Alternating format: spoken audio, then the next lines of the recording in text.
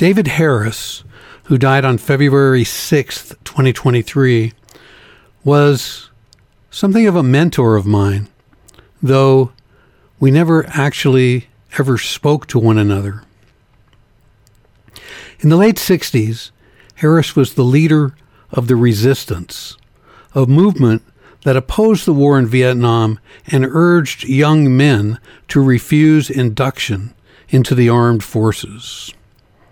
In the fall of 1967, I was a 20-year-old junior at Sonoma State College, a small college with just 1,500 students, about 55 miles north of San Francisco.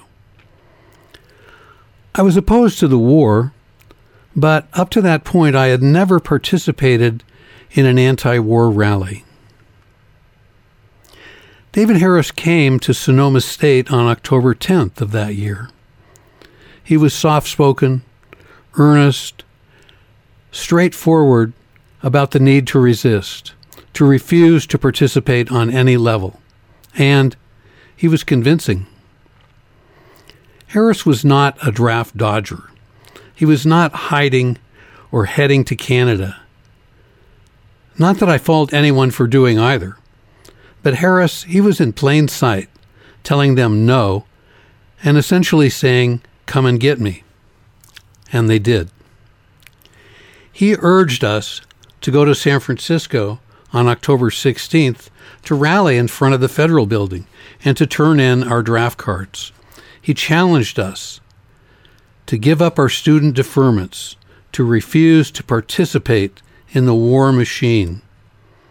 I took up that challenge, and I never looked back. 3 days after Harris spoke on October 13th, I typed a letter to my San Mateo draft board, telling them I was going to send them my draft card. Reading it today, after not looking at it for really several years, I confess to a certain amount of pride that I was at least progressive enough at that stage in my life to understand the racist nature of the draft and to condemn it, and to recognize that many white middle-class kids like me could easily escape from the war by going to college.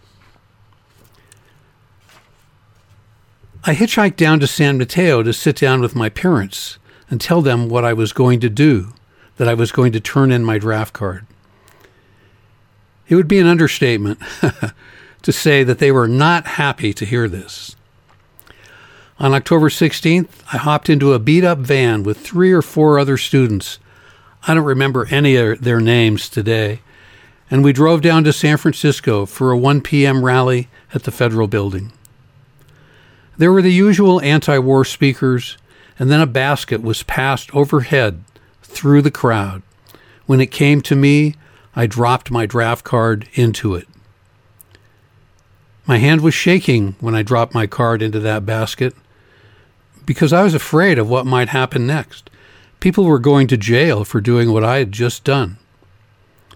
I hadn't just burned my card, and no offense to those who did burn their cards, but if you burnt your card and you didn't say anything to the Selective Service, they'd never know it, and you could keep your student deferment.